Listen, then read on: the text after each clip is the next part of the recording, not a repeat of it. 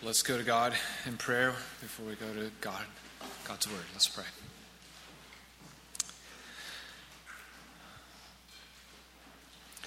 Oh God, we come to you now by coming to your word. And yet we need your Spirit's help that we might see you in your word, that we might see you by faith.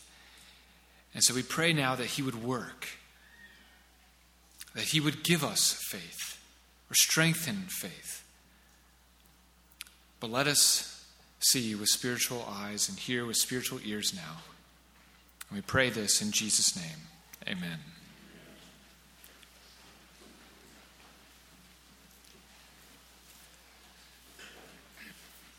Have you ever been misunderstood? Why does that happen? It's not you, at least not normally, but the other person's perspective. Sarah Lanier is a sociologist who's studied the difference between relational and task-oriented cultures, which is the difference between the northern and southern part of the United States. We speak the same language, live in the same country, but it's two different cultures.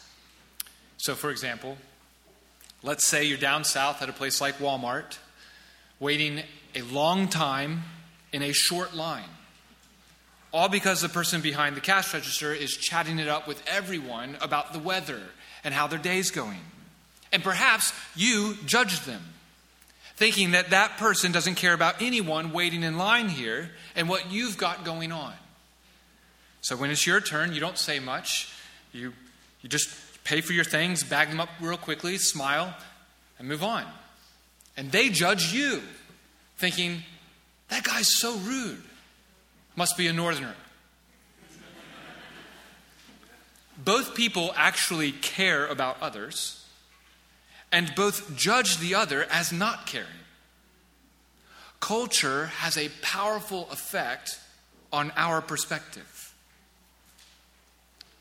So how might people living in this world potentially misunderstand the God of heaven and judge Jesus wrongly? The truth is that because we live with a worldly perspective on this life and on ourselves, it's not only possible to misunderstand and reject Jesus, but it's guaranteed apart from his help. To see Jesus rightly, we need God's perspective. And so we need to hear from him. But then are we willing to listen? Our passage this morning confronts our inability to see Jesus rightly, but then holds out hope for a change in perspective. So if you have your Bibles with you, please turn with me to John chapter 7. John chapter 7, if you're new to the Bible, the large bold numbers of the chapters, the smaller numbers of the verses. And this morning we're looking at chapter 7, verses 1 through 24. Now for context, this book opened up with the claim that Jesus is God come to earth. And he gives eternal life to all who truly believe in him. And then Jesus demonstrates that good news by doing miracles that reflect the goodness of God's kingdom. But one of those miracles is done on the Sabbath. And the Jewish leaders have extra rules to obey in order to ensure that no one breaks the Sabbath. Keeping the Sabbath is a great source of spiritual protection and cultural pride for Jewish people at this time. And if everybody rallies around Jesus as a Messiah, then Rome has a way of bringing down the hammer. And therefore, after interpreting Jesus' miracle as a breaking of the Sabbath, they not only reject Jesus, but they want to kill him. So Jesus heads north to his home country in Galilee, where he continues to teach on the good news of God's kingdom and do miracles. But when the people try to make him king, Jesus retreats, because his kingdom is less about the here and now of this world and more about the life to come in heaven with God. And that's not only disappointing, but it requires a deep commitment of faith in Jesus. And so many people leave him and go back to what they were doing before. In today's passage, those around Jesus push him to change everyone's perspective with more miracles. And Jesus knows that that's no guarantee. Seeing isn't believing when the world is fundamentally evil and against Jesus. So if we don't want to misunderstand Jesus, here's what we must do based on this text. Trust what you hear Jesus say, or you'll never really see him. Trust what you hear Jesus say, or you'll never really see him. If you're taking notes to help you listen and apply this text, our outline basically preaches that point. So first, don't misunderstand Jesus. That's in verses 1 through 13. It covers the most verses, so it will be the longest. Don't misunderstand Jesus. Second, open your ears. That's in verses 14 through 18. Open your ears. And third, open your eyes. It's in verses 19 through 24. So don't misunderstand Jesus. Open your ears and open your eyes. So first, don't misunderstand Jesus. Look at verse 1. After this, Jesus traveled in Galilee, since he did not want to travel in Judea because the Jews were trying to kill him. This sets the scene. Jesus has just said some hard things to those that have been following him. They wanted God's promised king to make their life better right now, and yet he calls for a deep commitment of faith in him for the life to come, and so people have turned back. This is no doubt a discouraging time for those who remain. The crowds have left, and now Jesus is sticking around an area of the country that's unimportant and despised. But there's an opportunity to turn things around here. Verse 2, the Jewish festival of shelters was near. And this is one of the most joyful festivals that the Jews celebrated. It's where they remember God's care for his people when they were in the wilderness, coming out of Egypt. Even though they had no permanent homes or farms, God protected and provided for his people. And therefore, this festival over time became associated with the hopes of God's future kingdom. The blessings of the new creation and the abundant life that they would experience there. And then, when God's glory descended among his people and filled the temple, the people celebrated the festival of shelters. So, what better time for Jesus to go to Judea and show everybody who he is? There are going to be thousands and thousands of people in Jerusalem. They're already thinking about the messianic hope of God's kingdom blessings. They're already remembering how God's glory came among them in the past. So, verse 3, his brothers said to him, leave here and go to Judea so your disciples can see your works that you are doing. For no one does anything in secret while he's seeking public recognition. If you do these things, show yourself to the world. For not even his brothers believed in him. Now notice, there's nothing about hearing Jesus' message, like the kind of message that just offended so many disciples. From their perspective, the message isn't working. Go to Judea so that people can see your works that you are doing. Show yourself to the world. This is a reoccurring problem in the Gospel of John. That people need to see in order to believe. His brothers want Jesus to reveal his glory, to do some miracles. But verse 5, it's because of their own unbelief. It's not just the crowd, but his very own blood brothers. And these are his younger brothers. They should be looking up to their older brother, right? Older brothers are the heroes.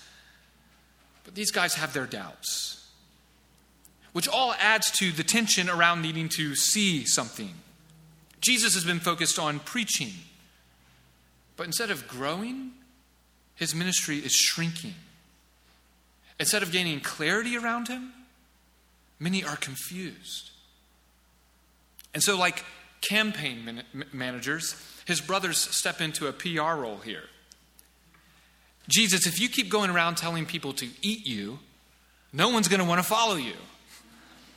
What we need here is a good old-fashioned miracle. And there's no better time to do that than the festival of shelters.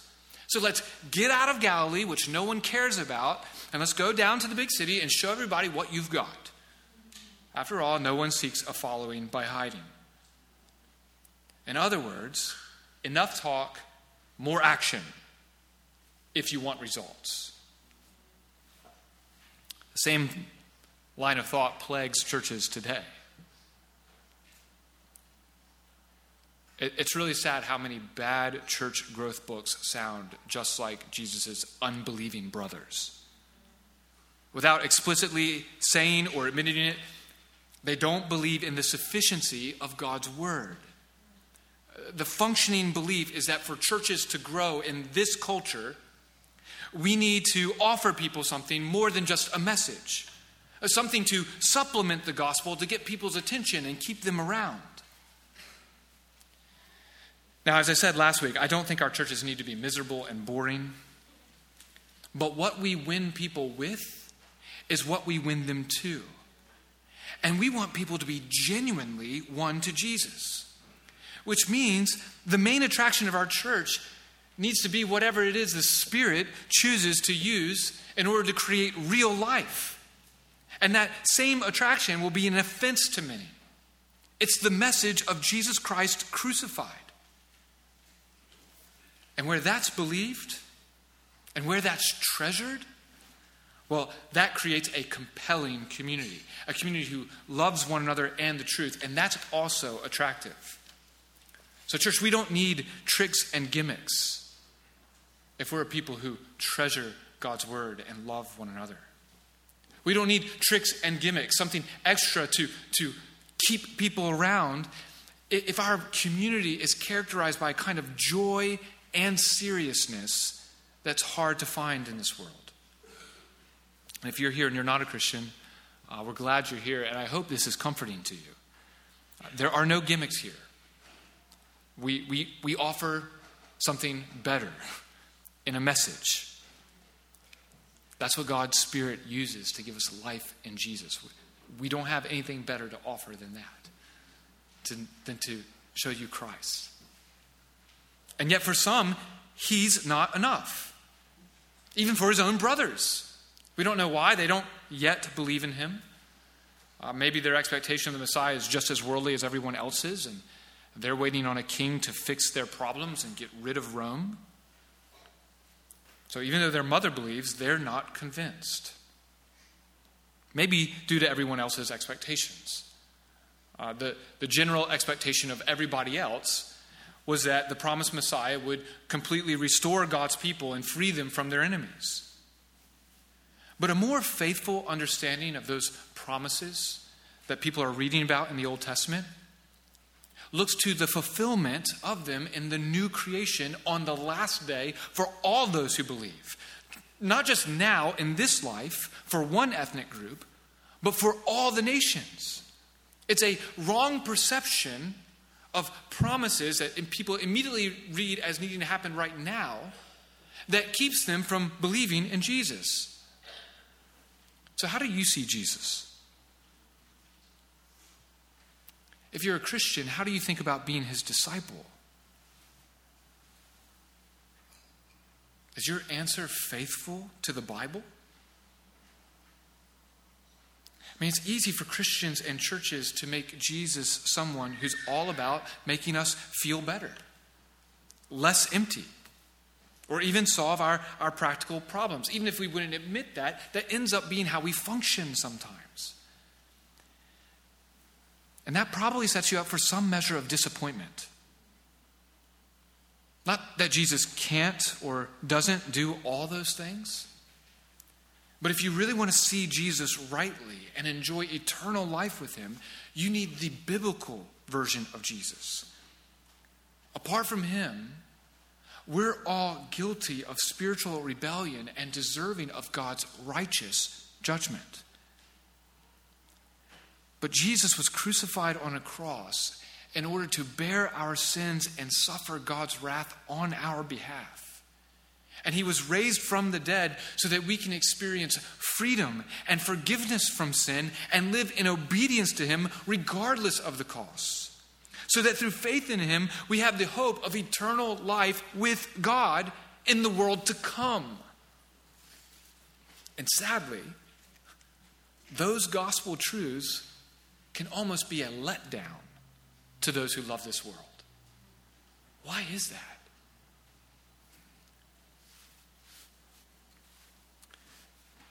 At this particular moment in the text, the perspective of his brothers really isn't that much different from those fringe disciples who care more about their daily bread than about eternal life and abandon Jesus.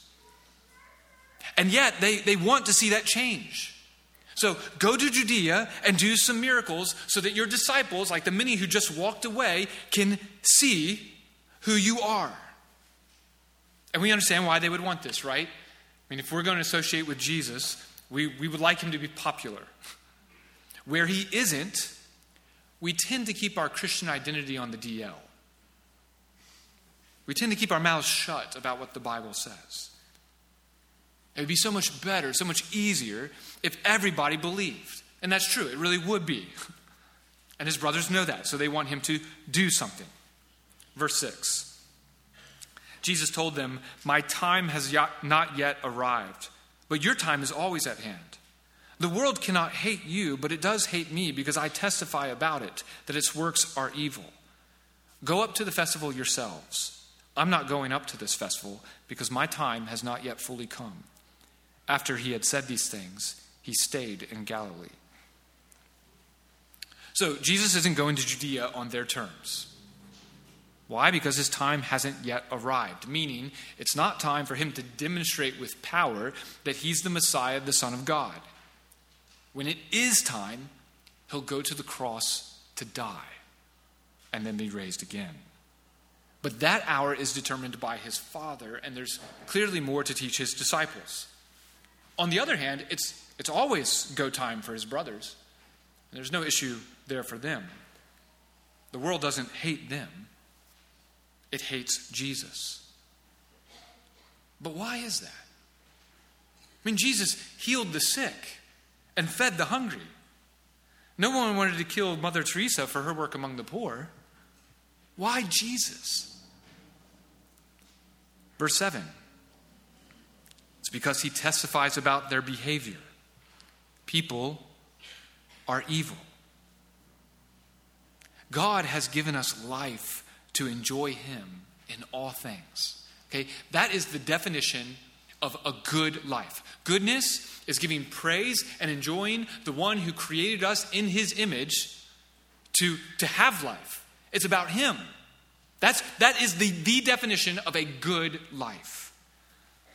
But instead, we seek the pleasures of this world apart from God, because we seek them in ways or at times or to degrees other than he has planned for us, other than his design or command. So we cut God out of our lives. We cut out his glory, and we live life on our terms, even if others have to suffer in the process of our enjoyment. Okay, that's evil. It doesn't matter what miracle Jesus does in order to testify about himself, when he also testifies that the world's works are evil. They won't see Jesus. No one likes to be told, you can't do that. No one likes to be told they're wrong. So, church, if we follow Jesus based on his word, what should we expect? I mean, it's funny how much American Christians seem to care about how the world perceives us. Think about our message. Jesus calls us sinners and warns us of the wrath of God and the realities of hell. Jesus says he's the only way to heaven because he's God in the flesh who's come to rescue us. And he tells us to make disciples of all nations, teaching them everything he's commanded. So clearly, the world isn't going to like hearing that not all religions are the same, or that men and women are different by design, and that's good. Or that sex belongs in marriage between a husband and a wife, and that's beautiful. As Jesus told his disciples, if the world hates me, then it's going to hate you. And why does the world hate Jesus? Because he testifies about their works. Now, if you're here and you're not a Christian, I know it could have just got awkward, but I don't want it to be. And it really doesn't have to be. Because Jesus doesn't hate the world. He loves it. He's willing to give up his life for people who hate him, and he calls Christians to be like that also. And even though, generally speaking, we expect hostility, I assume that because you're here today, that even if you don't like what I say, you're one of those people where we could still be friends. So I just want you to know that you can disagree with everything that I say here, and you're still welcome to be here. I hope that you'll come back and ask questions and that we can enjoy some conversation about these things. And I do pray that you would eventually see Jesus. But we understand, just like Jesus, we can't force you to believe these things. So Jesus isn't going back to Jerusalem just to do miracles. He knows that won't really accomplish anything. He's not driven by the fear of hostility or the pleasure of praise from people, but by his Father's will. So he's not going on their terms. They're going to have to go without him. He stays in Galilee. But look at verse 10. After his brothers had gone up to the festival, then he also went up, not openly but secretly. The Jews were looking for him at the festival and saying, "Where is he?" And there was a lot of murmuring about him among the crowds. Some were saying, "He's a good man." Others were saying, "No, on the contrary, he's deceiving the people." Still, nobody was talking publicly about him for fear of the Jews. So Jesus does go to Judea, which can sound like Jesus lied in verse 9. But clearly what Jesus meant is that he's not going with them to put on a show. That's why John specifically says he stayed in Galilee. But people are there looking for him. Verse 11, where is he? Which is interesting. It's not who is he, but where. See, they're not really looking for Jesus the way they should be. Especially since there's so much speculation about who he is. Some saying he's a good man, others saying, no, on the contrary, he's deceiving people. But verse 13, nobody was talking publicly about him for fear of the Jews. This is one of the reasons people misunderstand or entirely miss out on Jesus. It's not always because of what he has said or what he has done, but because of what others think about what he has said or what he has done. And people fear other people. They are driven by the fear of hostility. They are driven by people's praise. And so they don't get to hear about Jesus. Because something about him invites public censorship. Ever notice that? Even though Jesus heals the sick and feeds the hungry, even though he crosses social boundaries to accept the outcast, even though he's never forcing anybody to follow him, even though he commands us to love our enemies and forgive everyone who asks, even though all that's true, Jesus is the one among the various religious leaders that people still want to cancel today. Something about his name makes the world uncomfortable. Why is that? There's all this buzz about Jesus in the text. Where is he? So much murmuring going on. They're looking for him. Where is he? They want to see him. Just like today, where people love to share their opinions. Everybody's talking about him. And in that context, where everybody's talking, the truth should come out. But it doesn't, verse 13. For fear of the Jews. Is it any different? Why is biblical Christianity always being censored throughout history? Even during the times of world history where governments would place themselves under the umbrella of Christianity. biblical Christians were still being burned at the stake. Whether it was a pagan Roman Empire or a holy Roman Empire. In fact, at the height of church-state cooperation, having a Bible in the language of people where they could understand it was illegal. People were killed for trying to put the Bible in the language of the people at a time where the state claimed to be Christian. And it's always been that way in varying degrees ever since Jesus was crucified. Now, that's not to say that Christians are the only ones who are oppressed. Our own country has a dark and shameful history of oppressing people, and people who called themselves Christians were a part of that history. But that was the culture. That was a culture of evil people in that day. Biblical Christians were the main drivers of the abolitionary movement, and they suffered for it. And I'd wager that you could champion any group that's perceived as being oppressed today and be applauded for it this week. But if you were to talk about Jesus at work, what would happen then? It's probably not good. And it's the main reason that many don't hear about the love of Christ and the grace of God. It's because we fear people. And we want their praise. But we know the spiritual condition of this world is such that they don't want to hear. So if we're really going to see Jesus, we have to open our ears. So that brings us to the second way to see him. Open your ears. Verse 14.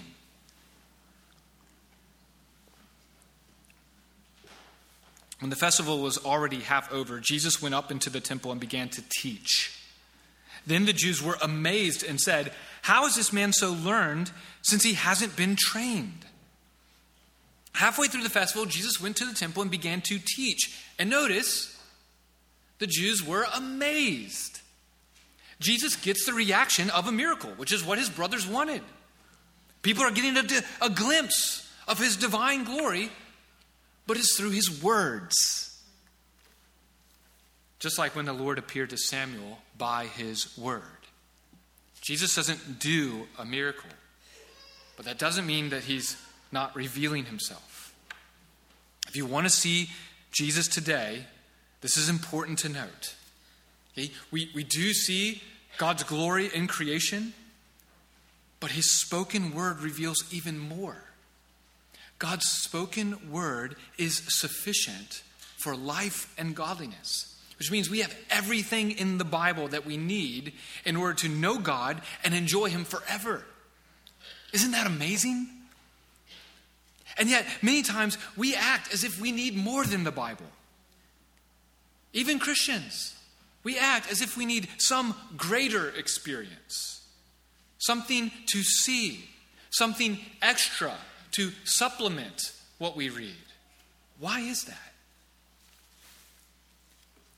If this really is God's word that we've got opened right now, and it contains the words of eternal life, shouldn't hearing be enough for us?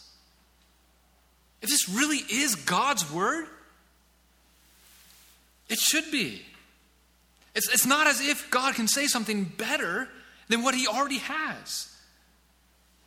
Do we realize what we hold in our hands?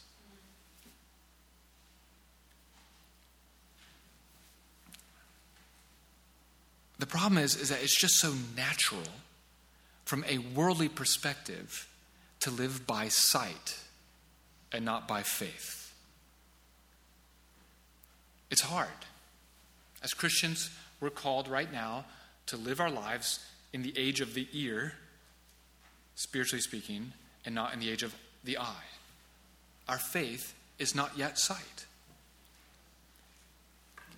And so we bring that worldly perspective to the words of eternal life, so that apart from faith, they just become words on a page. Nothing to see here, even regarding Jesus. That's the strategy in verse 15.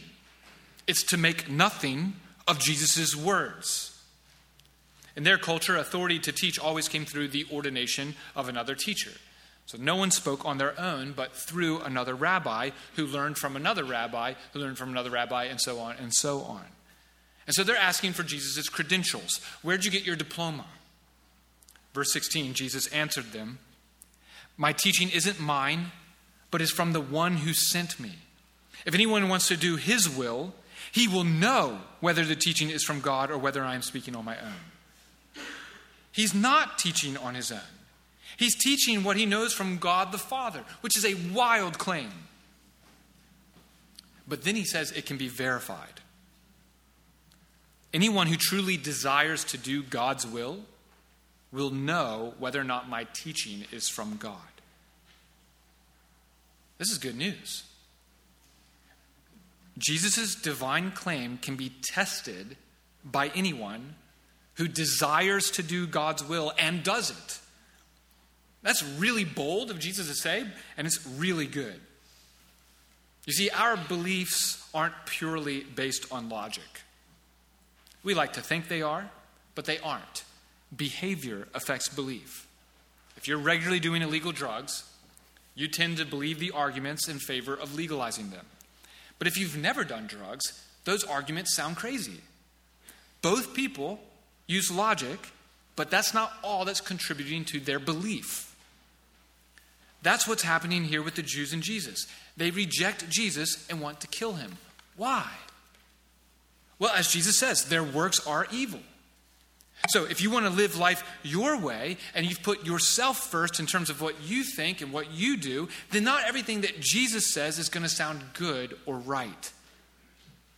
You're not going to accept everything the Bible has to say about God. But that doesn't mean it's not true.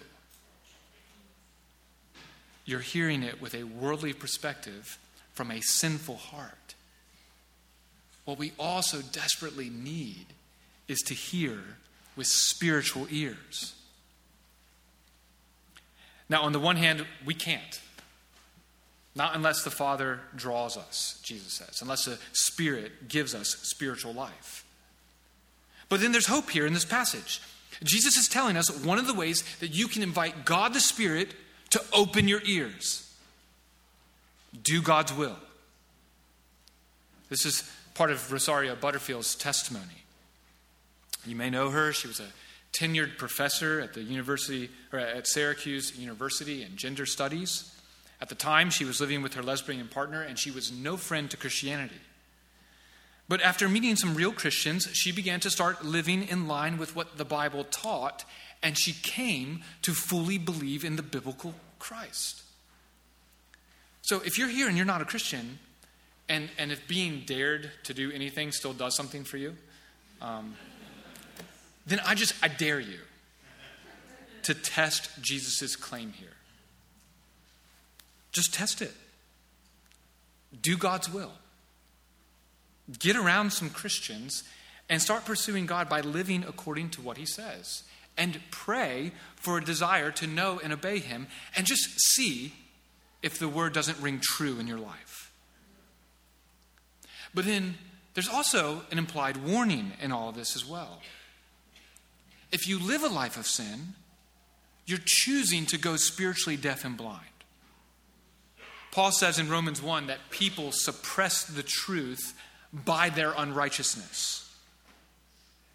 So even though we can see God's glory in creation, it should be plain that God is wise and powerful and good and beautiful and therefore desirable. We suppress what can be known there by our unrighteousness, by the way we live our lives for ourselves. Even as Christians who might struggle with ongoing sin, that struggle will come with doubt. Sin doesn't help us believe. Spiritual rebellion suppresses God's truth. And as part of God's judgment on the world, he may give people over to the lies they want to believe. We willingly trade the glory of God for created things, all because we seek our own glory. And that keeps us from hearing God through Jesus. And you should be able to hear him and believe. Look at verse 18. The one who speaks on his own seeks his own glory, but he who seeks the glory of the one who sent him is true, and there is no unrighteousness in him. Jesus is just pointing out here that a person who speaks for themselves will say whatever the other person wants them to hear. Right? If we're speaking for ourselves, we always want to look good in the eyes of our hearers. But when you're speaking for someone else, you just stick to the facts. It's all about representing them rightly. Jesus came to speak for the Father. Therefore, we can trust him. And I hope it's the reason that you can trust the preaching in this church. It's because as pastors who preach here, we're not trying to speak on our own. We come up here every week trying to get the text right and apply it faithfully. And that's the number one thing that you should look for in a pastor and in a church. And you should hold us to that. And this is why at our last members meeting last week, I wanted you to know what that last section on new business is for. We always ask, is there any new business in case this church ever needs to raise an issue with me or another pastor in the future? Because according to Galatians 1, churches need a way to de-pastor themselves, and you should do that when this pulpit is misrepresenting God. Or people won't see Jesus rightly. If you're a member of this church, you own part of the responsibility of all that goes on here, including the teaching. Now, Jesus is speaking the truth on God's behalf, but because they don't really want to do God's will, they can't hear him. That's why they don't see him, even though the truth is right in front of their eyes. They have it. And so to really see Jesus, they need to open their eyes to that truth. Which brings us to the final point. Open your eyes. Open your eyes. Verse 19. Didn't Moses give you the law? Yet none of you keeps the law. Why are you trying to kill me? You have a demon, the crowd responded. Who is trying to kill you? They question Jesus' teaching, but they don't question Moses. So Jesus asks them, why don't you keep the law of Moses? Now, how are they breaking it? Well, it's the sixth commandment. You shall not murder.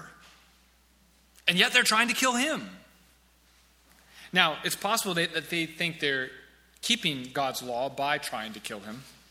Because Deuteronomy 13 makes false prophecy in Israel worthy of capital punishment. And based on Jesus' interaction with Nicodemus in chapter 3, they believe Jesus is a prophet. But now they judge him as a lawbreaker because he heals a man on the Sabbath. And therefore, chapter 5, verse 18, Jesus needs to die. But they deny it here in verse 20. You have a demon. Who's trying to kill you? It's gaslighting in the first century. They're trying to make it look like Jesus is suffering from some irrational paranoia. They're trying to discredit him that way. It's an evil tactic to make the victim look crazy or feel crazy. And it can happen in your own country, or at your job, in your church, or even at home with the very people you should be able to trust. But listen, if someone in a position of authority or influence accuses you of being crazy and makes them out to be the victim, you need a second and third opinion. And if multiple people you trust say it's possible that you're suffering from a mental health issue, then you should listen to them and get help. There's no shame in that. But if no one sees that, if no one else agrees, you need to be aware of this satanic tactic. And if you think that might be going on, then I want you to know that your pastors here will listen to you and help. Jesus clearly isn't willing to play that game. Verse 21. I performed one work, and you are all amazed, Jesus answered.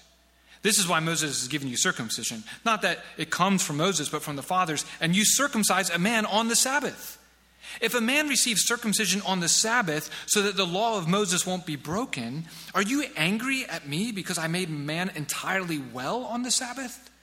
Stop judging according to outward appearances. Rather, judge according to righteous judgment. It's ironic because the chapter started with the brothers wanting him to go to Judea and do a miracle. But Jesus has already been there, done that. And the last time he did one miracle and people became murderous. Doing a miracle doesn't create faith because seeing Jesus is a heart issue.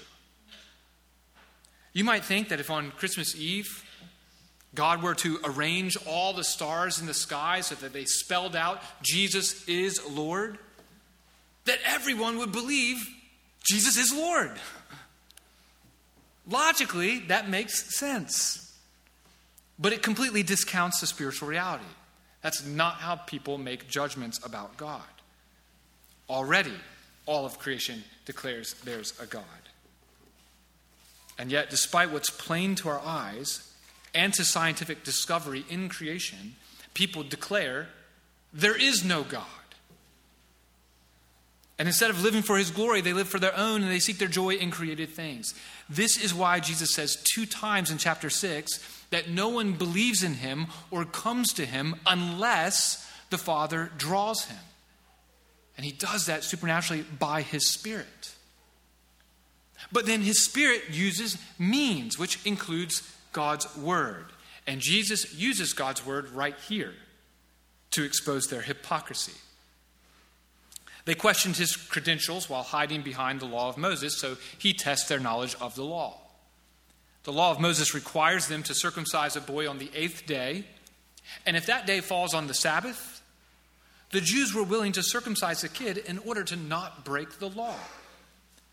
But if they're willing to do that on the Sabbath, when all it does is cut off a little piece of flesh, then what's wrong with healing the entire man? The whole law is summed up in a love for the Lord your God with all your heart, soul, and mind. And the second is like it, to love your neighbor as yourself. Everything about the law it points to the principle of love. And yet this one miracle of healing the entire man has made them murderous. He's not the one violating the law. They are. It's a sound argument from the lesser to the greater. They should have been able to see from the word itself that there's nothing wrong with what Jesus did. Logically, it's good, and it should be obvious. But people hardly ever see their own hypocrisy, right? Our hearts get in the way. That's why we all have blind spots. Following their Sabbath traditions are deeply intertwined with their national identity. And if Rome recognizes Jesus as a new national leader, that threatens Jewish national security. And sadly, people tend to care more about those things than real matters of faith. Throw on top of that the fact that they enjoy these positions of authority and that Jesus undermines their sense of self-righteousness. And it's perfectly clear why they blindly reject Jesus. Jesus is using logic with Scripture to help them dig beneath the surface of mere appearances to see the truth about him. And we need that. Because if we're just living life and judging the truth based on what it means for us in our present experience, that's going to throw off our judgment. And that's the most natural way for us to judge the truth. It's from the perspective of this world and our lives. And that's a very limited perspective. God's word, however, is almost like a spiritual satellite that helps us get outside of ourselves and this world and see life more clearly. He tells us, shows us from his word why, the why behind everything that we do and see. And if we humble ourselves under this truth, then Jesus and life actually start to come into focus. That's why we need to be here every week. Because all week long, we're seeing from a different perspective. But the problem here in the text is that they so misunderstand God's law that they're only able to make human judgments from a human perspective. Truth faith plays no part in their assessment, and therefore they receive a stinging rebuke with two commands. Stop judging according to outward appearances. Judge according to righteous judgment. People who love to quote Jesus from Matthew 7 and say, do not judge. Jesus says not to judge. Stop judging me. Probably do so even while they're pointing their finger at someone, judging them for judging them. But they're not paying attention to the context. In Matthew 7, when Jesus says, do not judge, he's confronting our hypocrisy and hatred. He forbids a certain kind of judgment. But here in John 7, he's calling for a better judgment. Jesus is assuming that we're always making judgments. We do so for good reasons, right? Not everyone is qualified to watch our children. But many times, we're not judging with a righteous judgment. We tend to make judgments based on what we see or what works for us. And so every day in our world, people think and feel certain ways about other people based on where they're from or where they work, what they wear, what they drive, the color of their skin, who they vote for, who they know, and on and on and on. The world is a sea of judgment. And it's all based on what we see on the outside or based on what we naturally feel in ourselves.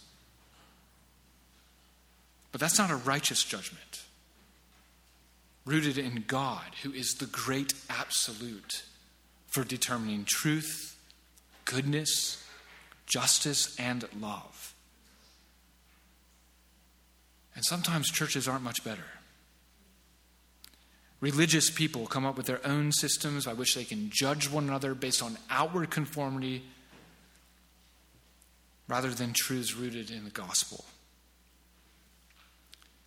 Some religious systems have no sense of how the cross of mercy and grace, of God's glory and holiness, applies to their religious rules. It's not a righteous judgment. And it's the kind of things that makes people miss Jesus, even in the church. And once again, it's because our hearts get in the way. That's what this whole section is about. The reason doing a miracle won't accomplish anything, or why people are afraid to talk about Jesus, or the reason that people won't accept his teaching and even want to kill him, is because there's something about our spiritual condition that makes us judge Jesus wrongly. That's the reason why, behind every time we're asked in this sermon, why is that? Just look at life. Think about all those questions where I've said, why is that? And this is why. We have a spiritually broken condition. And so we need his Spirit to see him rightly. And the Spirit reveals himself to us by his word. Faith comes by hearing, and hearing the word of Christ. It's so easy and natural for all of us to live life from our own understanding based on what we see and experience every day. But if we really want to know Jesus and enjoy him forever, we've got to be people of the word. But that means we also have to be people of prayer. Our perseverance and joy as Christians depend on hearing Jesus and trusting what he says. But for that, we need the Spirit. So we also have to pray. That's what our life together has to be about. Word and prayer. It's to help one another live by faith and not by sight, or we'll never see Jesus. So let's pray.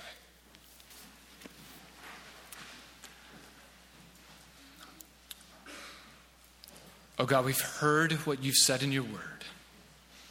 And so we pray now with your Spirit's help, we would see you by faith. And that seeing you by faith, we would live for you. And that we would do this for our good and your glory. And we pray this in Jesus' name. Amen.